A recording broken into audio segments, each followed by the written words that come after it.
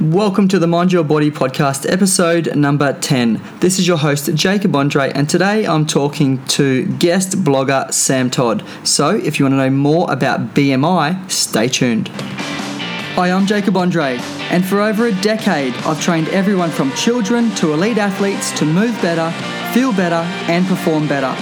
While a thorough understanding of fitness and nutrition is vital, underpinning that is mindset. And I've come to discover just how important it is.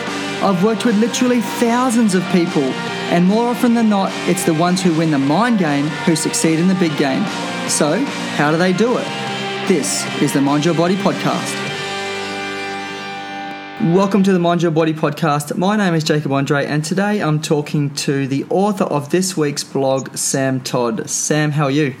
Yeah, not too bad, thanks, Jacob. How are you going? Good, thank you. So you wrote about BMI this week. What is BMI? Yeah, so BMI is a body measurement that helps us determine whether somebody is a healthy weight all the way through the morbidly obese. You get it by dividing your body mass by your height squared, and it's expressed in units of kilograms by metre squared. Yeah, and there's a nice little table that goes with this, which we've got on the website underneath this blog, and it tells you whether you are underweight, healthy weight, overweight, and then the three kind of dangerous ones: obese, severely obese, and morbidly obese. I remember I did this just recently, actually, when I was spending a lot more time on other areas of my life beyond my own health and fitness, and I was at the high end of the healthy weight category, and it kind of actually scared me, which for me, it was 24.0, and the healthy weight category swaps over at 24.9. So at 25.0, you become what's considered overweight. What's your take on BMI? Yeah, so especially in the blog, I go on about how BMI isn't always the best indicator for healthy weight. Even I can take myself as an example. I'm a personal trainer. I work out, I eat healthy, I've got two beautiful kids, and my BMI, I am about 34, which puts me at the high end of the obese chart, which takes a lot of people by surprise when I tell them that. I've just written this blog just to kind of highlight that sometimes you can have a very healthy person who's got a lot of muscle, and that could make them obese just because they're a little bit heavier. But you can also have smaller people that live unhealthy lifestyles, and although their BMI says that they're healthy, they aren't really when you think about their lifestyle. Yeah, because when you're looking at BMI, really all you're looking at is the weight of that person in kilograms compared to their height. So it's quite easy, isn't it, to get someone who is shorter and stockier who has a higher BMI than someone, say, for example, who might be really tall and skinny and not much muscle on them, who might have a low BMI. Yeah, that's right. So in the blog I go on about a footballer. We know footballers can be quite tall, but they can also be about 100 kilos, which can make them come up as obese in the BMI. But then the other example I have is maybe your local grocer likes to sneak lollies behind the counter. His BMI might come up as healthy, but we do notice that he's got a bit of a belly.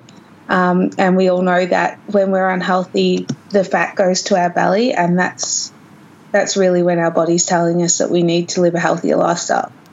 So really, BMI, is it a good measure? It's obviously been used for a long time. It's been used since the 70s, and a lot of people still use it because there's not a lot out there that, medical professionals can use otherwise. I'd say it's probably accurate for about 60% of the population, but a better one that we can look at today is called the waist-to-hip ratio. Yeah, I remember learning about the waist-to-hip ratio when I was at university, and it seems to be probably one of the best ones. And so just explain quickly what the waist-to-hip ratio actually is. Yeah, so what we do, it's obviously a ratio, and you divide the waist measurement by the hip measurement. So you obviously get a number that's probably somewhere between 0.7 and 0.9, probably even higher if you're really at risk of obesity. Yeah, and on the graph which we've got on the website, for males, the average category waist hip ratio is 0.9 to 0.95 for men, and for females it's 0.8 to 0.86. And I remember learning that there's a lot of actual research out there that supports that if you are at risk category in your waist to hip ratio, then there is a whole range of other lifestyle diseases which you're prone to. Yeah, definitely. So, I mean, we're not just talking about obesity, we're talking about heart disease as well, diabetes, and, just a couple of those other nasties that come along with being unhealthy. So what's the best way if you are going to be taking some measures at the beginning of, say, an exercise program for the next 10 weeks? What do you suggest? Do you suggest doing a whole range? And if so, which measures would you suggest? So what I suggest doing is obviously taking your weight and maybe even calculating your BMI, just because it's a measure. So, it's always good to come back to, but also take that waist to hip ratio and take your other body measurements too. So we're talking about your chest, your hips, just around your navel, even your biceps, your thighs, all those areas, and definitely take your before and after photos so that you can see the changes that you go through. Because it's not always in the tape measure. Sometimes it's just about how well you feel in your clothes. Yeah, that's a really good point, is those photos. You can see a massive difference. The before and after photos are one of the best. And the thing I like as well is just the perception, like how you feel on a daily basis when you first start a program to how you feel on a daily basis when you finish your program. But before we wrap up, what is your take on just taking weight?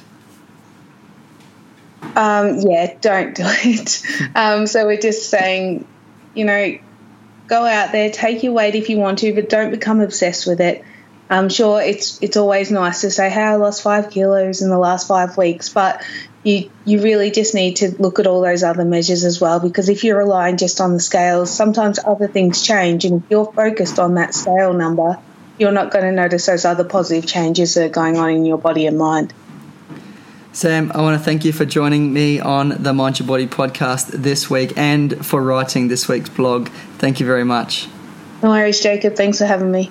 Are you frustrated that no matter how much you try, no matter how good you plan to eat, no matter how much you intend to exercise, you just can't seem to stay on track with your health and fitness goals? Do you feel like your best of intentions to have more energy and feel better about yourself results in having even less energy and feeling down? What if there was something you were missing? What if eating healthy was actually enjoyable?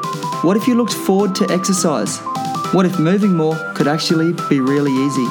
I've put together a free ebook just for you, detailing the strategies for having more energy and feeling better about yourself. And I want to give it to you absolutely free.